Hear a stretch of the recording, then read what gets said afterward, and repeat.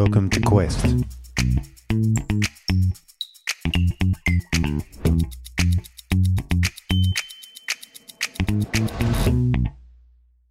G'day everybody, welcome back to Quest. Good to have you. Last part of baptism in Luther's Small Catechism, intensive learning for the life of faith so that we can live confidently with joy and hope in our hearts because we know who we are, and baptism is the thing that tells you who you are. It's all about identity. An adopted, dearly loved person of God all day, every day, and twice on Sundays. For the rest of your life, for all of your life. Never doubt it. You don't need to. Fourth part, the last part of baptism. What does baptism mean for everyday living? Now, I've got to tell you, it's quite common to come across the attitude that, I was baptised, I'll eventually get to heaven, but in between I can do whatever I want. I can live the way I want. I can trust whoever I trust. I can pursue whatever I can pursue. In the end, God will have to let me in because I was done. No, negative, not true. Baptism is a wonderful gift that shapes you. It's like a passport, maybe. Once you get your passport, you are, officially stamped as an Australian citizen. But the passport has to be renewed, in our case, every 10 years. Like a driver's license. You get your driver's license, you can drive a car on the road, but you've got to renew the license. You've got to learn stuff as you go.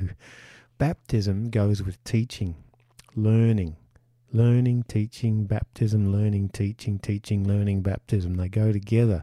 Jesus said, go and baptize and teach, and I'll be with you in all of this. However old you are, as a young person or as a parent or as a grandparent or as a single person, whatever. So baptism is a shaping gift for every day. It's a spiritual power in your life. It tells you, I'm a child of God, a resurrected person who has a forgiveness and hope available to me. What does that mean for how I treat people today? What does that mean for what career I choose? What does that mean? Where's God leading me? My Heavenly Father, God, not some vague cosmic force, but my kind and loving Heavenly Father, my Saviour Jesus, and the Holy Spirit, my wise counsellor. How is He leading me today and in the future? So, what does baptism mean for everyday living, for today? Because we've been baptised into Jesus, we can keep on drowning the old nature we are born with. Everything selfish and sinful in us has to die.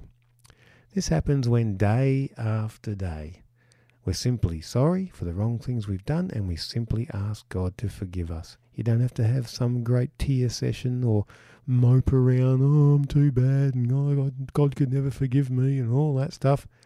No, you simply say sorry for the wrong things, and you simply say, God, please forgive me. And you know He will. You know He will. God has given us in baptism, and the new nature God has given us, because you've got this new nature inside of you, has given us in baptism, comes to life day after day. We should live as new people who do what's right and good and live with God today and every day, with God forever. What the Bible says. Romans 6. When we were baptized, we died and were buried with Christ. We were baptized so that we would live a new life as Christ was raised to life by the magnificent glory of God, our Heavenly Father. You've already been died once. Bad English. You're dead once, but you've been resurrected. And at the last, you'll be fully resurrected again, the second resurrection. A wonderful thing to look forward to whenever that happens in our lives, or when Jesus returns to complete everything, whichever comes first. Friends, you're a child of God, adopted out of love and grace and forgiveness. You have the Spirit of God living inside you, this new nature.